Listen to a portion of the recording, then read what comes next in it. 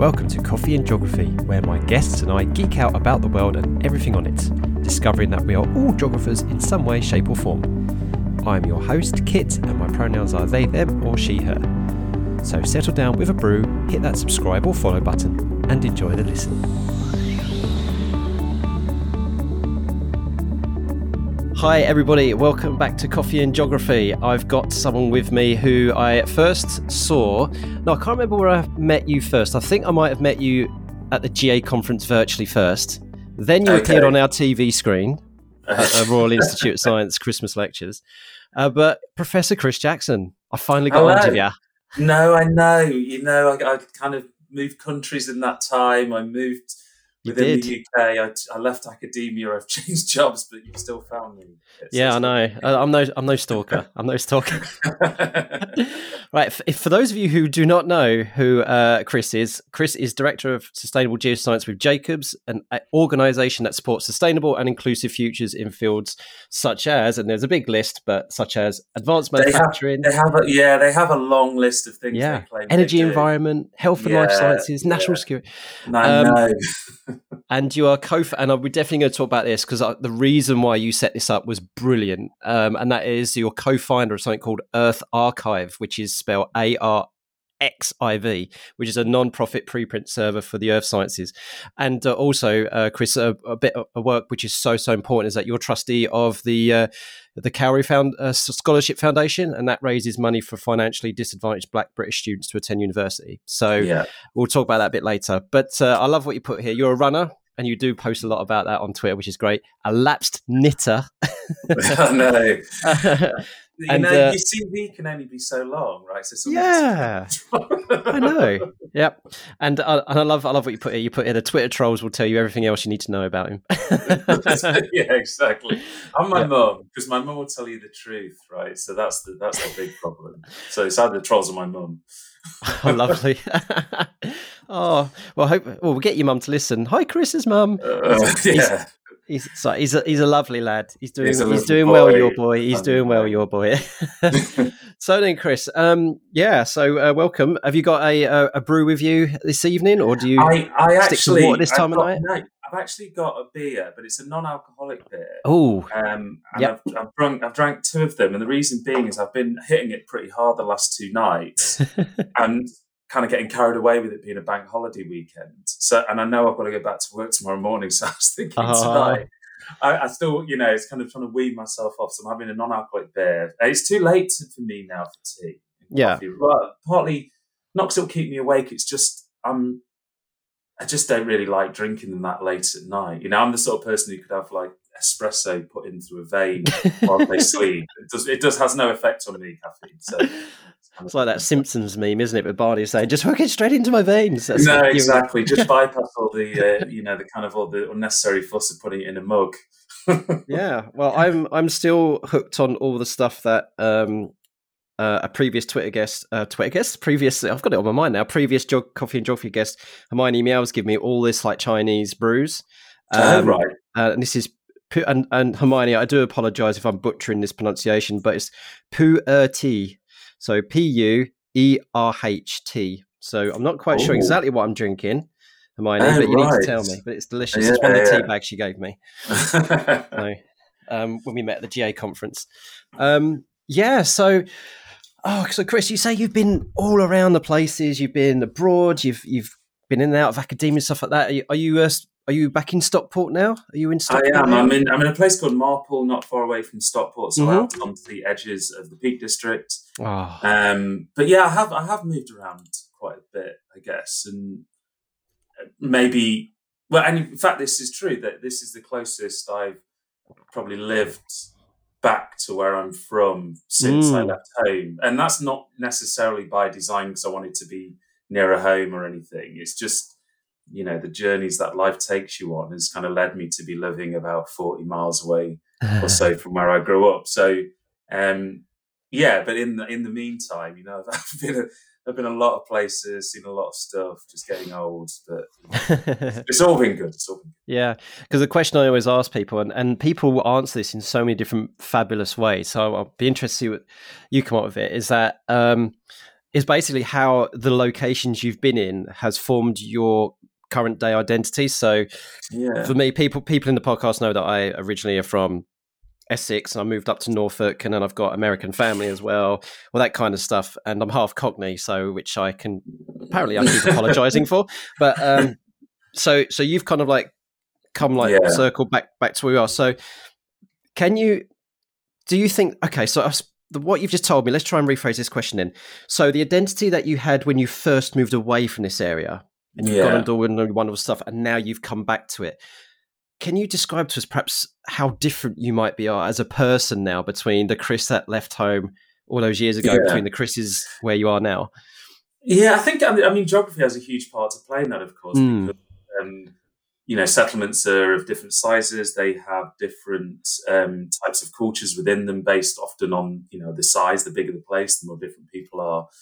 So I think that's what's really changed me and shaped me, is by going to different places. London, a city much larger than where I grew up. Manchester, where I studied for my undergraduate and my PhD, again, much larger than Derby, where I grew up. So being exposed to a large group of people who are quite different to me. And that's not to say, and there's this north-south divide thing, like, being mixing with a large group of people in Manchester would be appreciably different from London. I don't think that was true for me at all. I think you meet good people and not so good people in everywhere.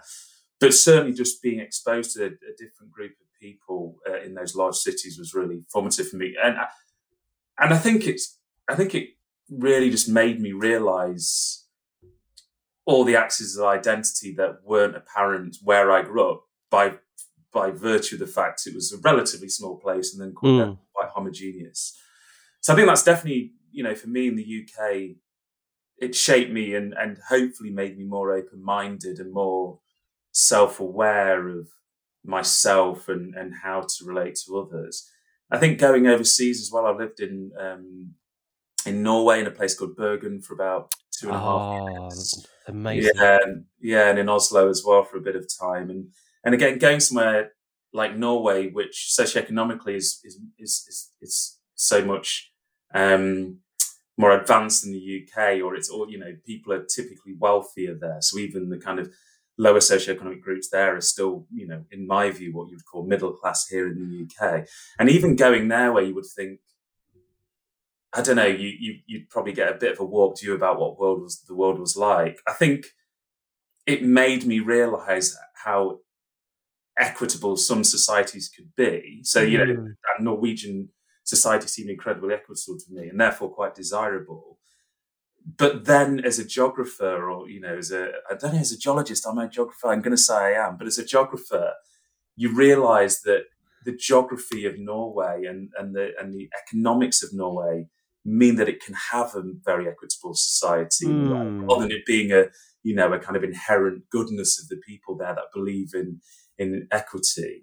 It's just because it's a very wealthy country with not many people in it. So, right. That, and one reason it's very wealthy is because they've got this huge endowment of oil and gas. And so I think again, even going to those places has shaped me, that it's made me maybe think more deeply about why places or how they are and how people are, the way they are and the things that have shaped them and their opinions. So that's been beneficial to me, definitely. Yeah. What's really fascinating about what you're saying is that I've had a few guests on who've said kind of slightly different but similar things to what you have about, like, I've lived in London but also lived in this places and the people are like this compared to like this. But then you say that in your experience they've been, but it's really interesting and fascinating how different our own personal experiences can be, and that's why it's so important to have nuanced discussions, I guess, because everybody's experience can be different. Yeah, and I think so the one thing I have talked about on social media before, probably not as loudly as I would care to, because I don't want to get cancelled by the north of England, but there's this like vision that the north of England is full of friendly, warm-hearted people who, take milk bottles in for the neighbours and say hello to everybody at the bus stop, and everybody in London's full of people scowling at each other on the tube. But actually, it's complete nonsense, because depending on who you are, so as a black person, being in West London is a much more comfortable and anonymous life to live than being where I live now in Marple, which is very homogenous, very white area, and you stand out like a sore thumb. And so how good or otherwise a place is, or how nice a place is, I think has more to do with who you are than it does to do with any inherent sort of attitude of the people there. And like I said, a lot of people would argue against me, go, oh no, everybody in the north of England's nice because of X, but I just wholeheartedly disagree, because it's the experience you have in those places which is more important than just some sort of like, some marketing slogan you have about welcome to the friendly north, or wherever it might be. Yeah, and that's really, really interesting. And I can't for life of me remember which guest was said it, but they were definitely white, who said that they have a more friendly experience with folks up in the north than they do down in the south. And of course that matters a lot as well. The kind of the person themselves, and whether they're part of, like you say, you go to West London and you feel like you've got people there and you've got people you feel you could talk to, connect to and stuff like that. And you go to a place which is very, very white and it's a little bit different for you. And that's exactly what I think we've got to talk about. We've got the lived experiences. And geography is very complicated, isn't it? Because geography, people move between geographies. As they move around, like we just started talking about, they pick up and drop off different bits of their personality in response to where they are and who they're interacting with. So there's no definites in my mind. I've never experienced that. So I think you need to kind of go into those places with an open mind, engage in trying to accept those places for what they are, but equally be mindful of the fact that they may not be de facto really good for you, or just they're just not going to be great. Yeah. I've definitely had some of those experiences where I've been to places outside of my comfort zone, but going, as you said, going to those places with an open mind, I felt that has been really good for me. So, for example, I've talked a lot in this podcast about going to Malawi in 2013 as part of a teacher exchange, and I felt way outside of my comfort zone, but the experience was a life-changing experience I will never, ever forget. And I've got like really close friends now from Malawi. And one of them I've had on the podcast before. And it was experiences like that, Chris, where I felt like I thought this discomfort, as long as you're healthy with it and you don't have a toxic mindset for it, it's actually really, really good for you as a human being to like have these experiences and have those fresh perspectives and like kind of get pushed out through your comfort zone, and making sure that not everybody is going to see the world as you do. And especially with me, with like massive amounts of white privilege, and I've got residue male privilege as well, because although I'm a trans woman, I've still got a legacy of male privilege, and then when I've got to know people who are in the queer community and stuff like that, I still continue to have like privilege checks and these discussions. I thought, I never thought of it that way, and it's nice. And as a geographer, I love it. I absolutely love it.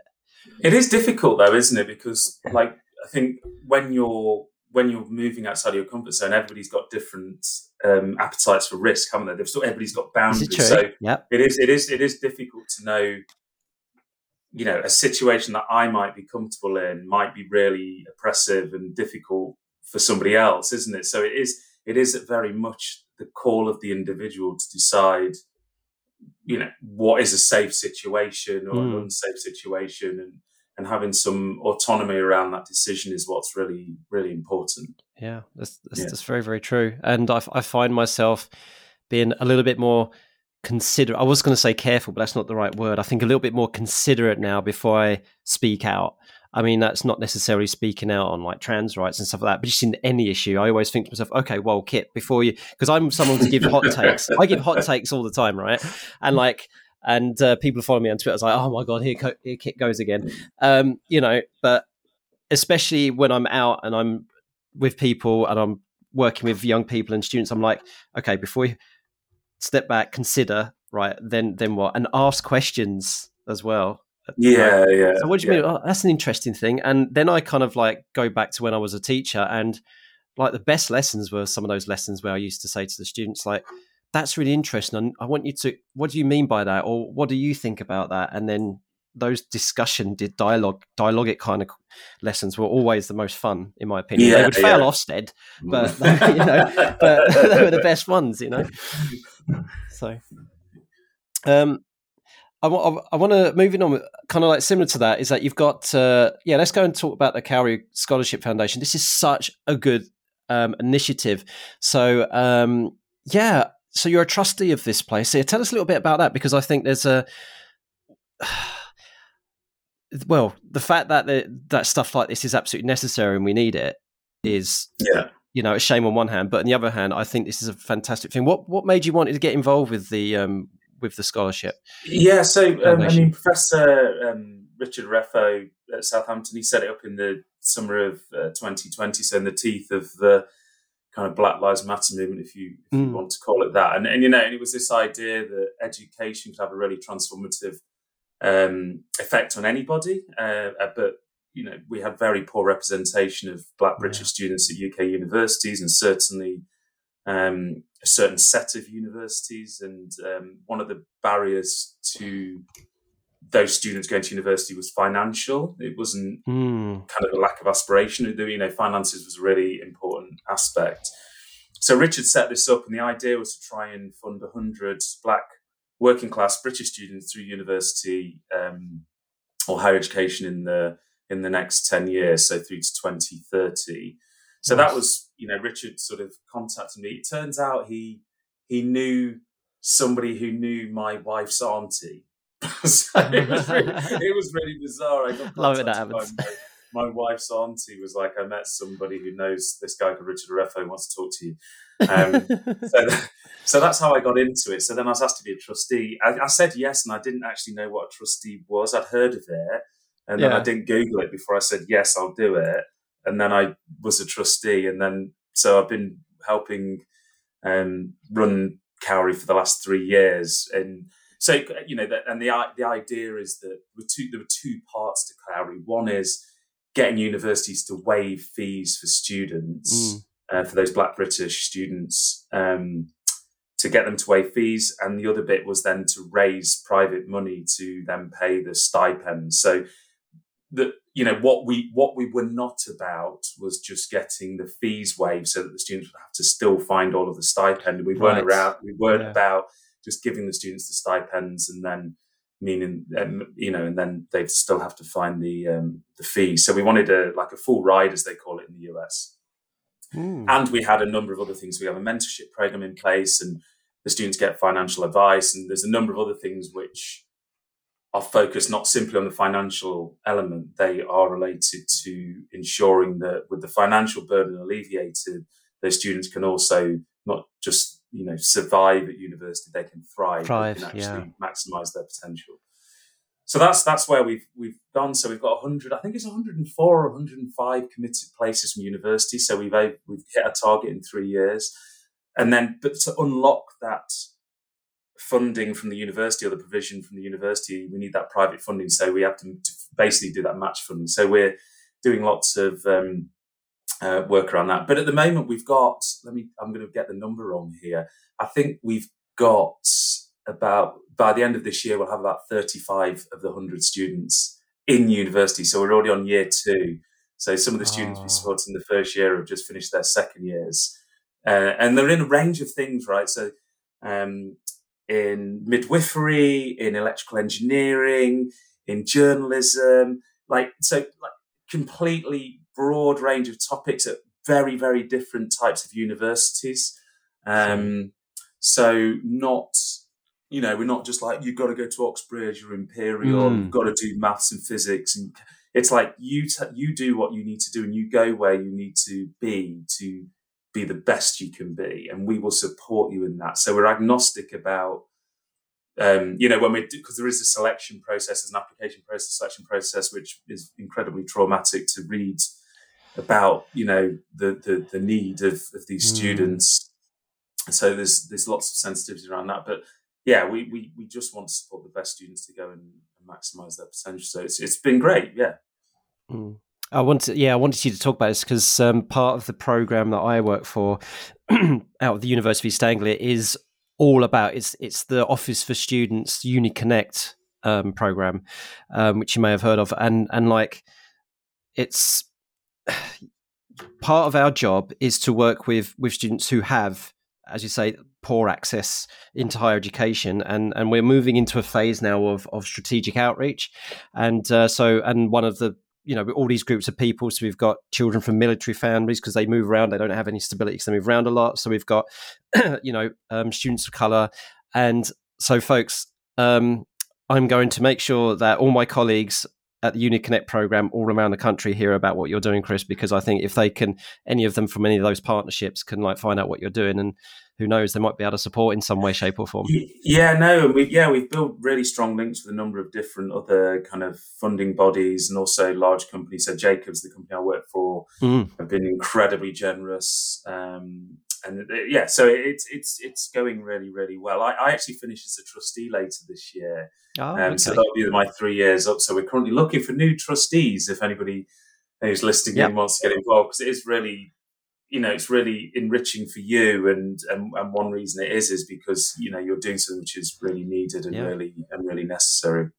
I've got a number of people spring to mind I think would make them excellent, but they're so busy with stuff as well. Now, not necessarily these people, but there are so many fantastic,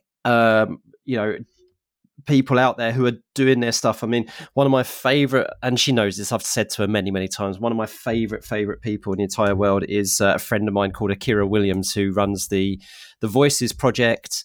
And she was the co-founder of Rerouted. So this is in London about student voice of color, and like trying to improve their circumstances and get them through some.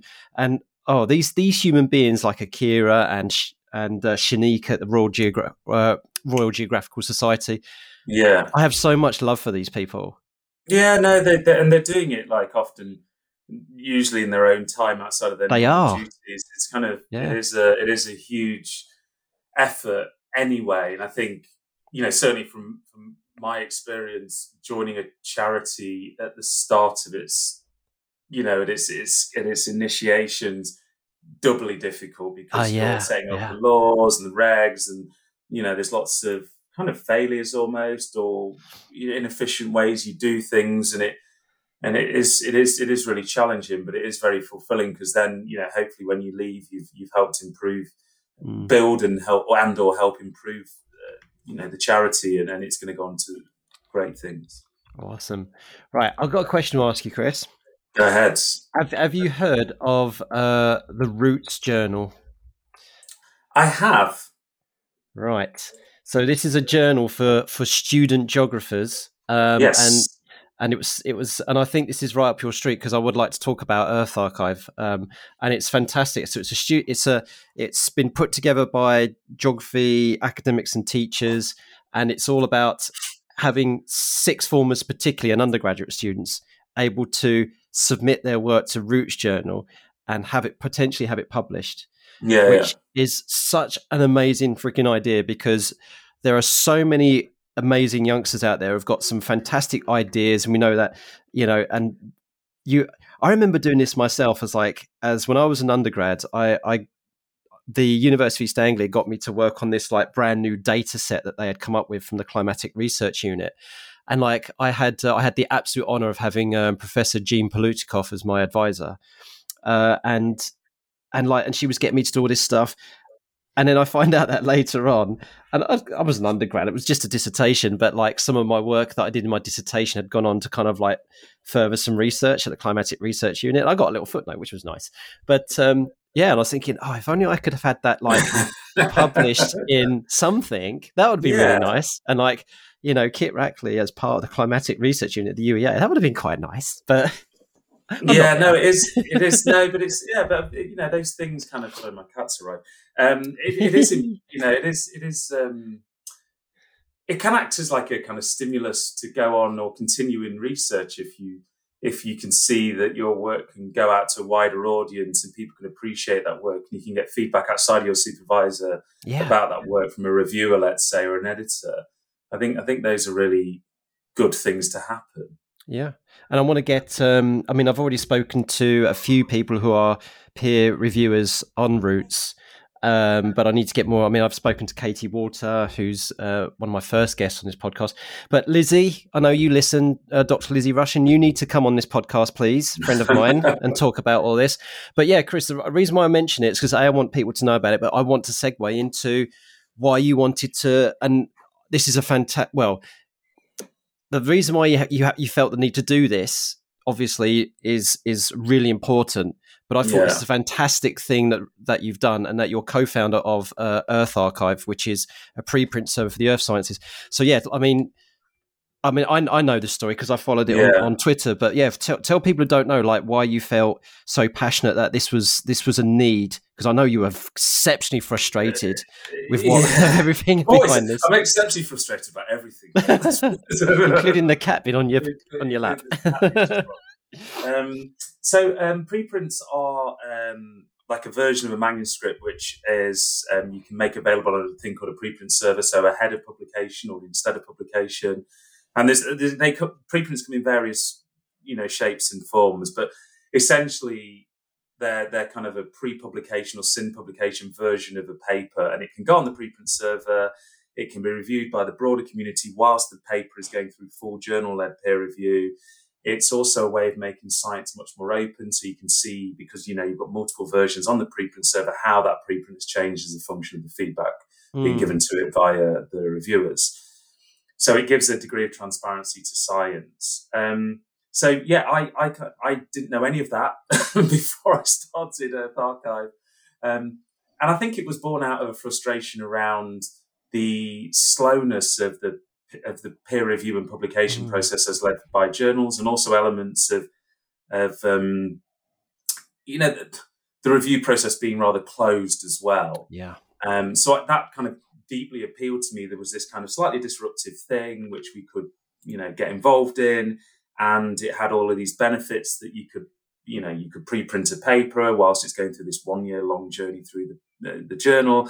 That preprint could be there and able for anybody to read, and people who are going to interview you for a job could read the preprint and see what you're about because the paper's not out yet. So I liked that empowerment of the researcher and the authors, and them having that degree of ownership over their work about how and where and when they share that work. Because before that, it wasn't as formally structured. You could throw it up on your blog, but it's not the same as having it indexed properly under a preprint server. It turns out we weren't the first people to think of this, of course, because it all came about because Archive had been around for like a few decades. So Archive is the equivalent for physics, computer science, maths, and so on. So, it's a very old thing that we just invented one for the earth and planetary sciences, so that it's kind of theme. But that was why I got involved in it, and I don't know. Like I said, lots of things frustrate me. I think I just like feeling active, and sometimes when I'm frustrated by something, feel like I'm doing something. And that Earth Archive was definitely one of those things where you flying by the seat of your pants a little bit because you sort of are learning as you're doing it. But everybody's like, "Oh, speak to Chris because he knows loads about preprints." I'm like, flicking through Preprint 101, trying to work out what they are. And like I said with Carrie, you fail and then you refine something, then you advance, and then maybe you fail again. And that's just, I guess, sounds a bit cheesy to say, but that's where the growth is, is in those failures sometimes. And scary though they are. So that's Earth Archive. So it's been going. How many years now? Is it 6 years? 5 years? 6? I think we started in 2017. I think. Wow. So it's been going a long time, and it's doing well. It's doing really well, and there's a committed core of people who support it. There's a community awareness and a community acceptance around it now. We converted some preprint hostile people to being preprint positive and being really engaged in it. I'm really pleased that I've managed to play a small part in that. Yeah, I always thought that there was a stepping stone to that access of that kind of sense of academia that was missing for a lot of people. I'm not a prolific academic at all in this respect. I've got lots of ideas, and most of my stuff end up on my blog, or they end up on teaching blogs. And I have a few things published. Mostly they're in journals towards teachers, really. And I feel that for someone like me who's got all these crazy ideas and I want to get out there, and I do want them challenged, I do want them critiqued, I do want them reviewed, I feel like where I could have these to a wider audience, like you just said, like I just don't seem to have accessibility to that at all. Yeah, that's what you need is, sometimes you build it and they will come, and sometimes they don't come at all, right? So you never really know. But if you make something, it's not like we did any market research before we built Earth Archive. Right. We didn't go around and say, do people want this?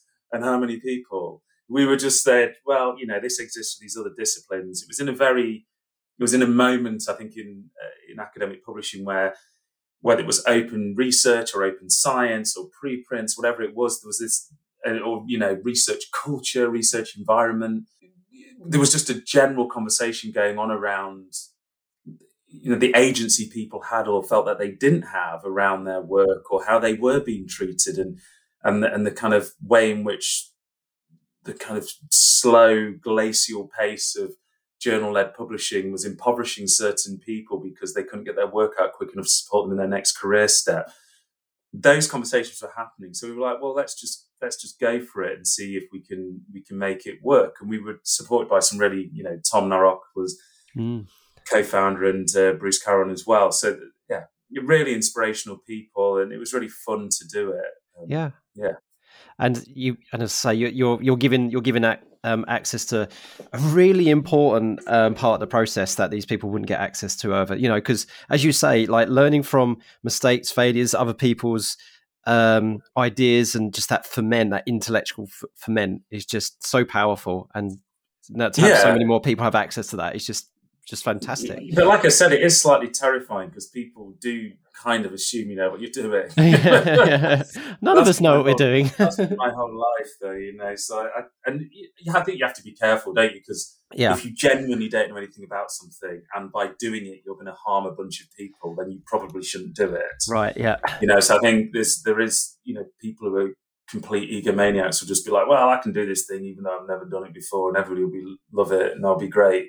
But equally, know your limits and know what the risk reward is and what the damage could be caused. But, with Earth Archive, I was like, well, what would be the worst that could happen? And I guess, on reflection, we could have put back preprinting the Earth sciences decades if we'd have screwed it up. Yeah. We could have done it really poorly, and a lot of people went, well, these people set this thing up and it's rubbish. And then that's it, we'd have ruined it for other people who may have wanted to bring it forward.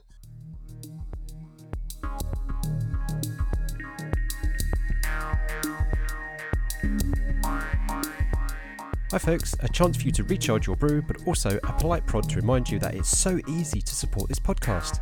Simply liking, sharing, rating and reviewing means that it will get on more people's radar. Also, there are a few links down in the description which may be of mutual benefit. Please do check them out. But in credit to you and your colleagues though with it, is that in fact this is a perfect segue, Chris, you've given me. Because it's not like you were on the right at the very start of the Dunning-Kruger effect, right? So you had all this enthusiasm. You'd pushed past that, and you recognised that you've got some knowledge, you've got some and then you've started off building confidence. So you'd passed that toxic part of the Dunning-Kruger effect. But on that note, let's now have a little bit of fun with those who are right at the very left of the Dunning-Kruger effect, right? There's the people who think they know it all, and then they're at peak of enthusiasm, and that is both you and I get this all the time, and that is the Twitter trolls. Now, we could go and be very, because it does drag me down sometimes. I do think to myself, what am I doing here and stuff like that. But you know what they say: if I don't cry, I might as well laugh. So yeah. But I think Kit, you get a lot more of it than me, and I think certainly, the way the media is at the moment, and yeah, exactly. I mean, it's just like it's just the thing in the public consciousness for absolutely no reason whatsoever. Mm. You know, and it's like if we were having positive conversations about it, fine, but we're not. And, you know, race and racism was probably like the hot topic in 2020, and it's kind of died off a little bit, but people are still talking about it. But nobody is willingly coming forward and being like super racist and actually thinking it's okay. Whereas transphobia and homophobia and other manifestations of discrimination against, you know, different sexual and gender identities, it's like it's fair game. And so I do think I've been subjected to it, and, you know, and being sent racist books through the post and being sent, you know, physical violence on videos to your DMs are never good, you know. So I'm not dismissing or minimizing those things I've been through. I just think it's like, what do? You either cry, you laugh, or do you empower yourself with that incoming kind of grief you're getting? And it's not easy, and you can choose, right? You don't have to do one thing all the time. You can choose when and where to engage. Yeah.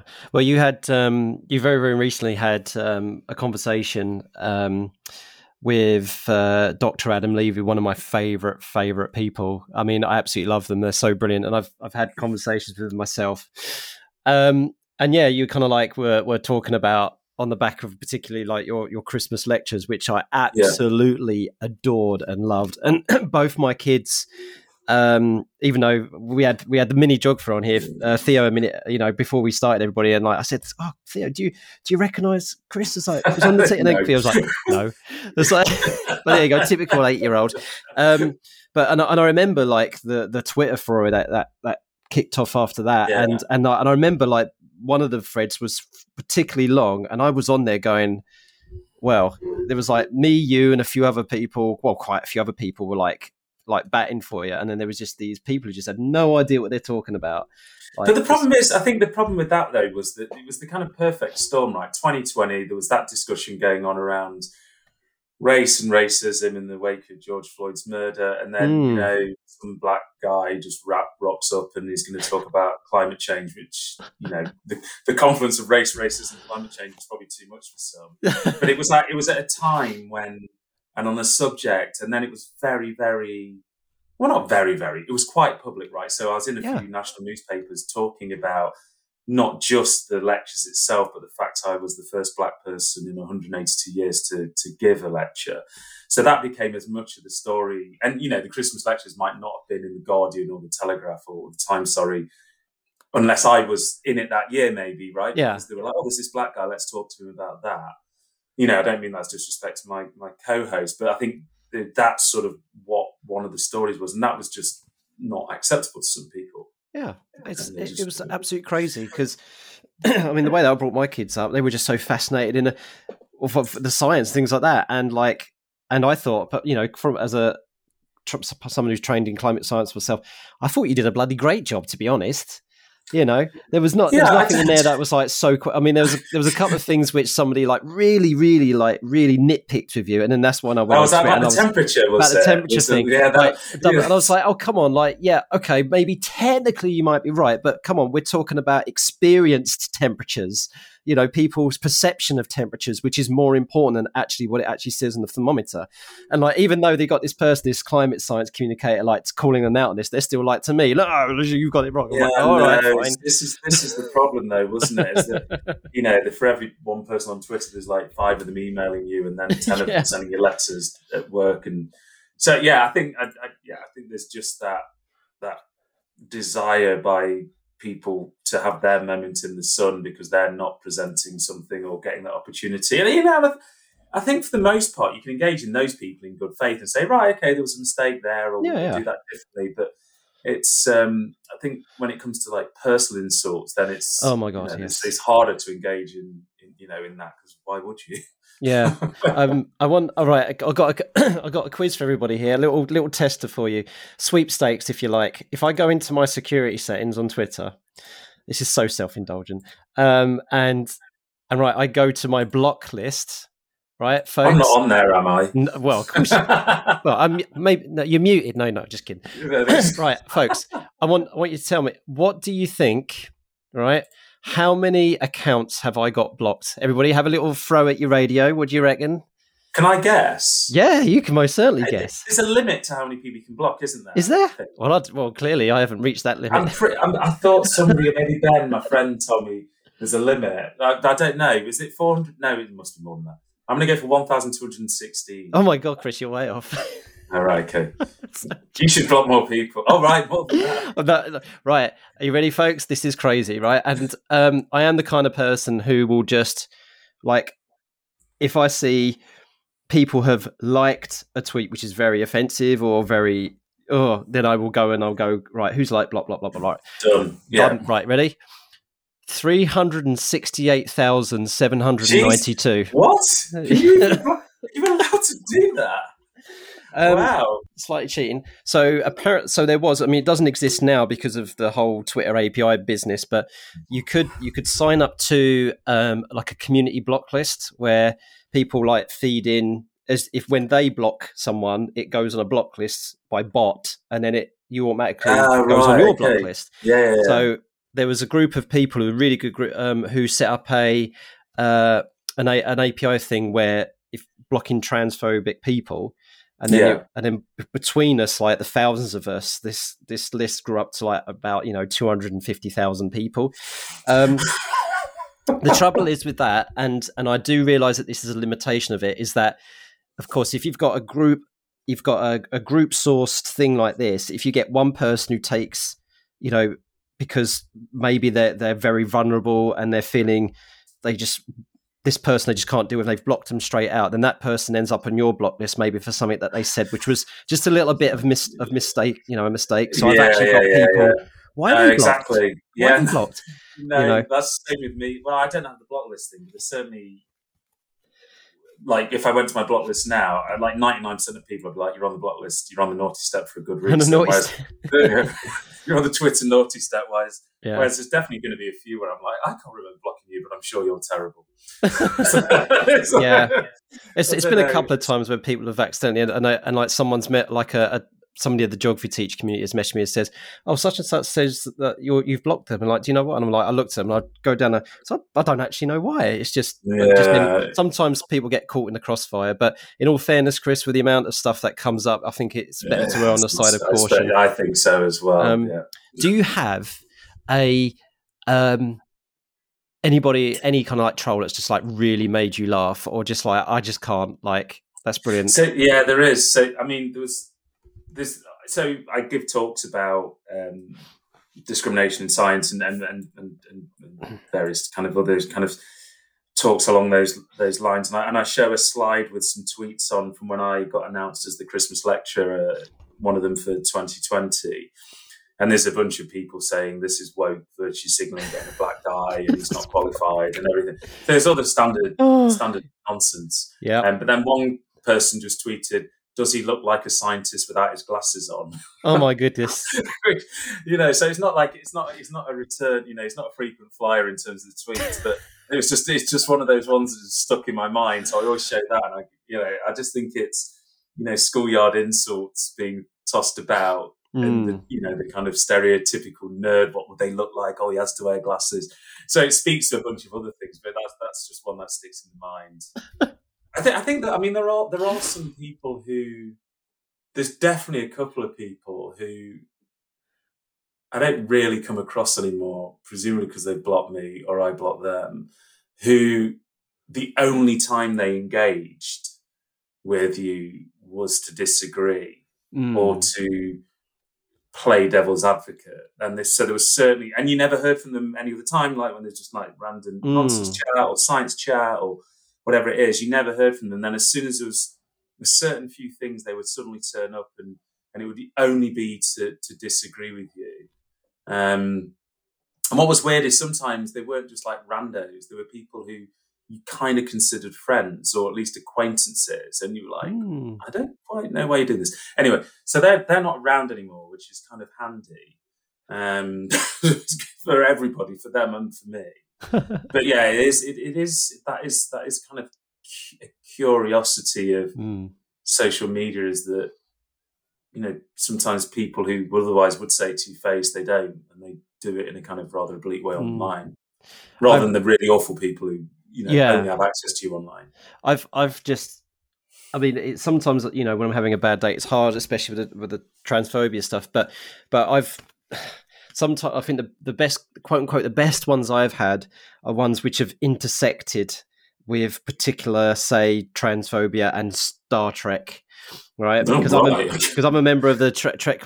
There's these people who come on and say when they're pushing back about like Trek being like inclusive, and especially during Star Trek Discovery, because of course the lead character in Star Trek Discovery was black, and not only that, Chris, but there's someone who came out as non-binary in one of the episodes, and not only that, Chris. But there's a gay space fam as well, and like queer space fam. So of course you've got these so-called Trekkies foaming at the mouth, and like, and you know what's brilliant though is when the community comes together and trolls them back. Yeah. So like, there's this one person who really was like, like you're so woke, you got to come out as non-binary. You've got Michael Burnham, who's a Mary Sue, and all this kind of stuff. And then and like hundreds and hundreds of people have replied to them with these various memes basically saying, oh yeah, Trek was never political. And I've have like my favorite one is a giant, is a little, it's from Star Trek 4, the one with the whales, where they decloak the bird of prey over a whaling yacht, over a whaling ship. And the meme says, the meme's got the whaling ship is like the little people who say Star Trek was never political, or Trek has become woke, and then the bird of prey, the words over it says Trek since 1960. Yeah, exactly. Yeah, I know people like, they think activism and differences are kind of a new phenomenon, and it's crazy. It's like, where are you drawing the line on things being normal? Because was it last Tuesday? Was it a year ago? Was it 100 years ago? Like, when did we stop? When did things stop changing such that you can feel comfortable? Heavy on the recency bias. Yeah. So one thing that I've seen on Twitter very recently as well which is doing the rounds, which is quite good. It's 10 symptoms of the woke mind virus, right? So I love it when we push back. On these claims, right? That the woke blob. There's someone put a brilliant cartoon of the woke blob, and they devour this person and spits them out, and they're all covered in goo. And then this person's going, no, I have empathy. Oh, yeah. That's brilliant. I know, it's kind of, it's like they can't define it, even if they could. It's not, one thing I kind of learned is that it's a racially co-opted term as well. Yes. To use it as a dismissive sort of term is it came from the black community in the US, right? It was kind of, to be woke was to be alert to social injustice and inequality, and yet people are kind of tossing it around. It's kind of like, well, actually, no. I'm proud to be woke because I have all these 10 symptoms, right, Chris? It says, number 1, you read books and you don't burn them. Number 2, you embrace science. Number 3, you are willing to change your mind when new information becomes available. Number 4, you understand that most issues are not black and white. Number 5, you believe in true equality for all people. Well, I'd call that equity then. 6, you like to share. 7, you embrace cooperation. 8, you respect other people's rights. 9, you believe culture and the arts has value. Yes. And 10, you care for the planet and all of its life. So I have the woke mind virus, everybody. Yeah, exactly. I mean, it's I mean, anybody who's going to be like, I don't want to be any of those things. They're the same people who don't want to be told, they can't drive their car along the kind of pedestrianised zone in a town centre. Like it's kind of, it's just any sort of, I just don't like being told what to do. Yes. Yeah. We have laws which mean you can't do certain things, but you don't seem to mind those ones. It's so bizarre. I don't really understand where it comes from. Great. I do want to finish on one thing before we wrap up, and that is, as we joked before we started recording, is that I think both me and you have, from our own lived experiences and our own points of view and our worldviews, I think the Venn diagram of me and you is pretty closely overlapping, almost like an eclipse, right? But yes, I want to talk about the bit that doesn't overlap.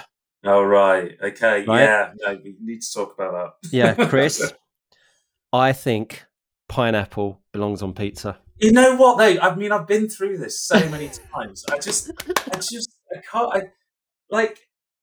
It doesn't make any sense because if you could put like, I'm going to say it and people will tell me. Go on, people do it. You do put it. grapes on pizza, right? If you wanted to, or like slices of satsuma or watermelon, or I mean, when does it end? You know, when does the madness end? And so I don't quite know where it started. Well, I sort of do because I've had Even the cat's left. It's like, I'm not even going to be in this discussion. The cat's heard enough.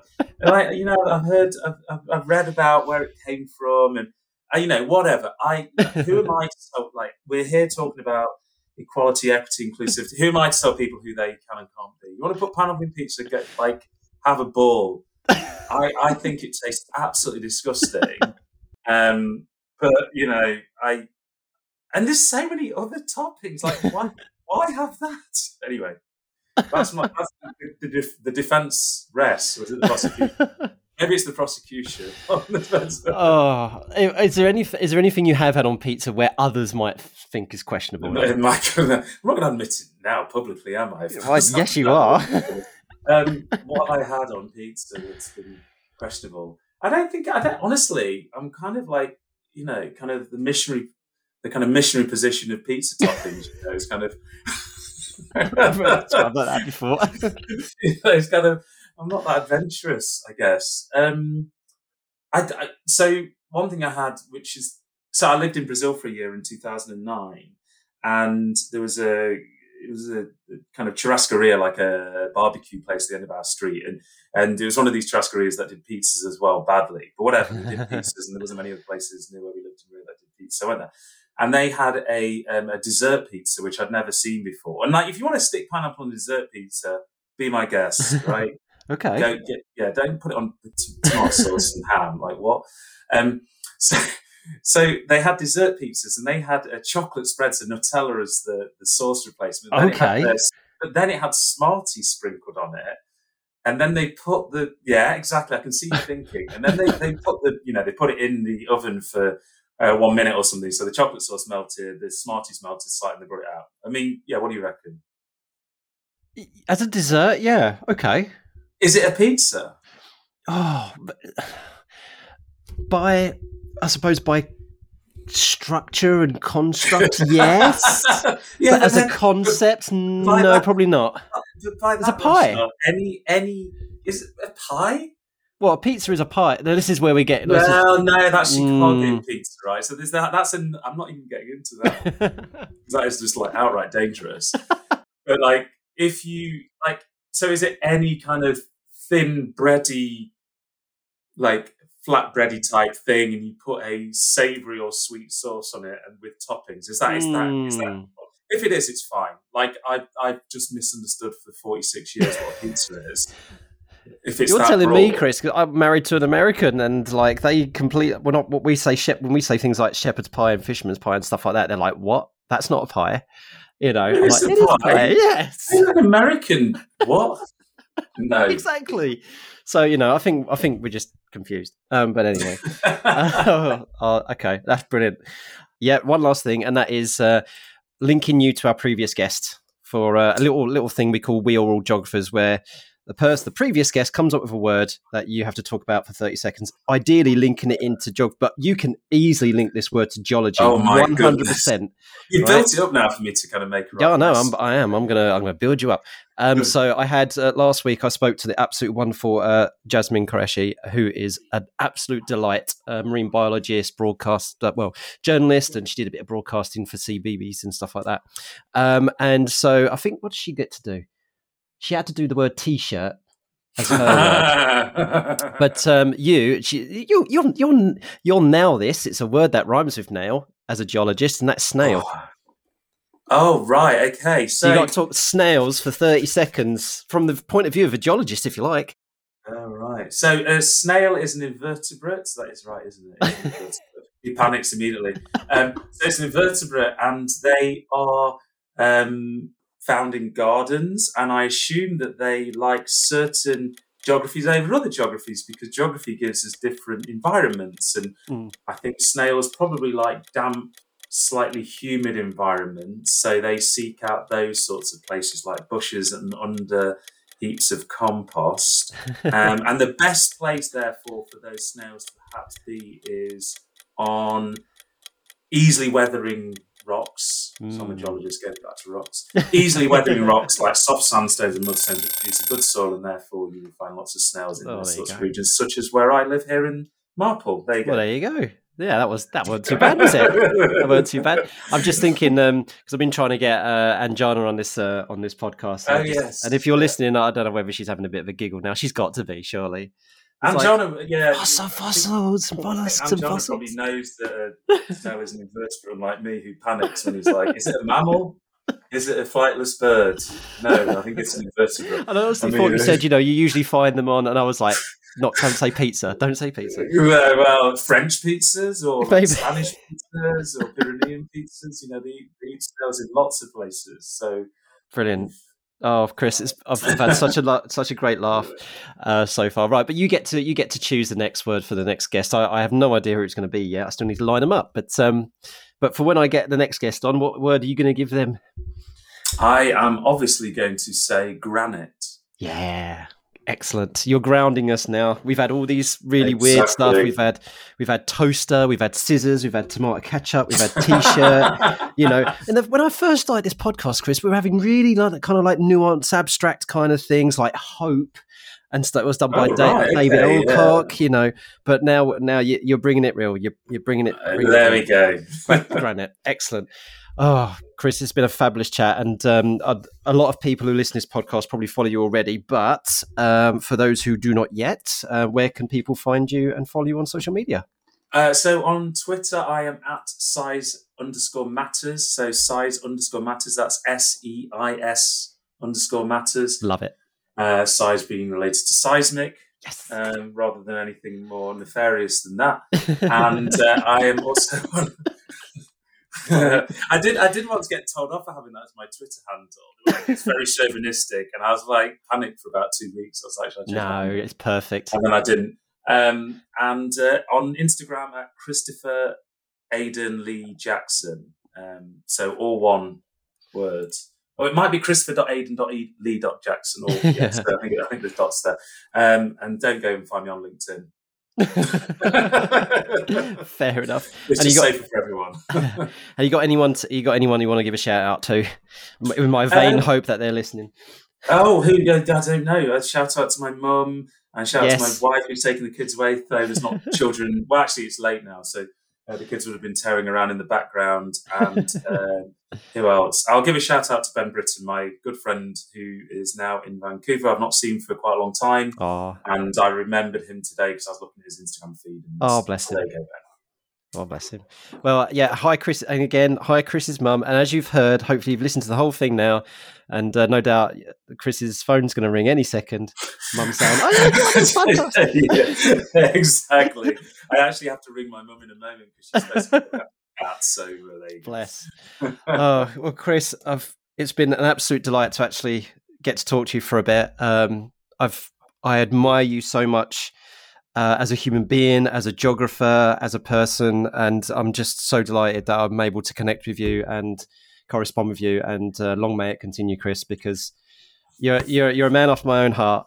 Thank you, Kit. No, it's been a huge honour being asked on, and yeah, likewise, I've learned a lot from about lots of things that I otherwise wouldn't have come into contact with over the last 5 or 6 years of kind of fairly committed Twitter use on my part. So yeah, that's why social media can have benefits. Yeah, absolutely. And for all the downsides, the trolling, anything like that, it's allowed folks like myself and you to collaborate in one ways where we've kind of like joined forces to talk about things, but also just connect. And it's it's knowing folks like you're out there doing your thing. It's just just keeps faith in humanity for me. Yeah, I mean that genuinely. Right. Thank you. Right. So thank you. Thank you.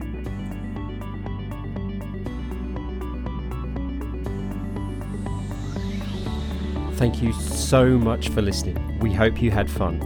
If you haven't already done so, please subscribe so more stories and experiences can drop into your favourite podcast app. If you fancy being a guest or have any feedback, follow us on Twitter at coffeegeogpod and send us a DM. Or you could email coffeeandgeog@geogramblings.com. Until next time, keep geogging.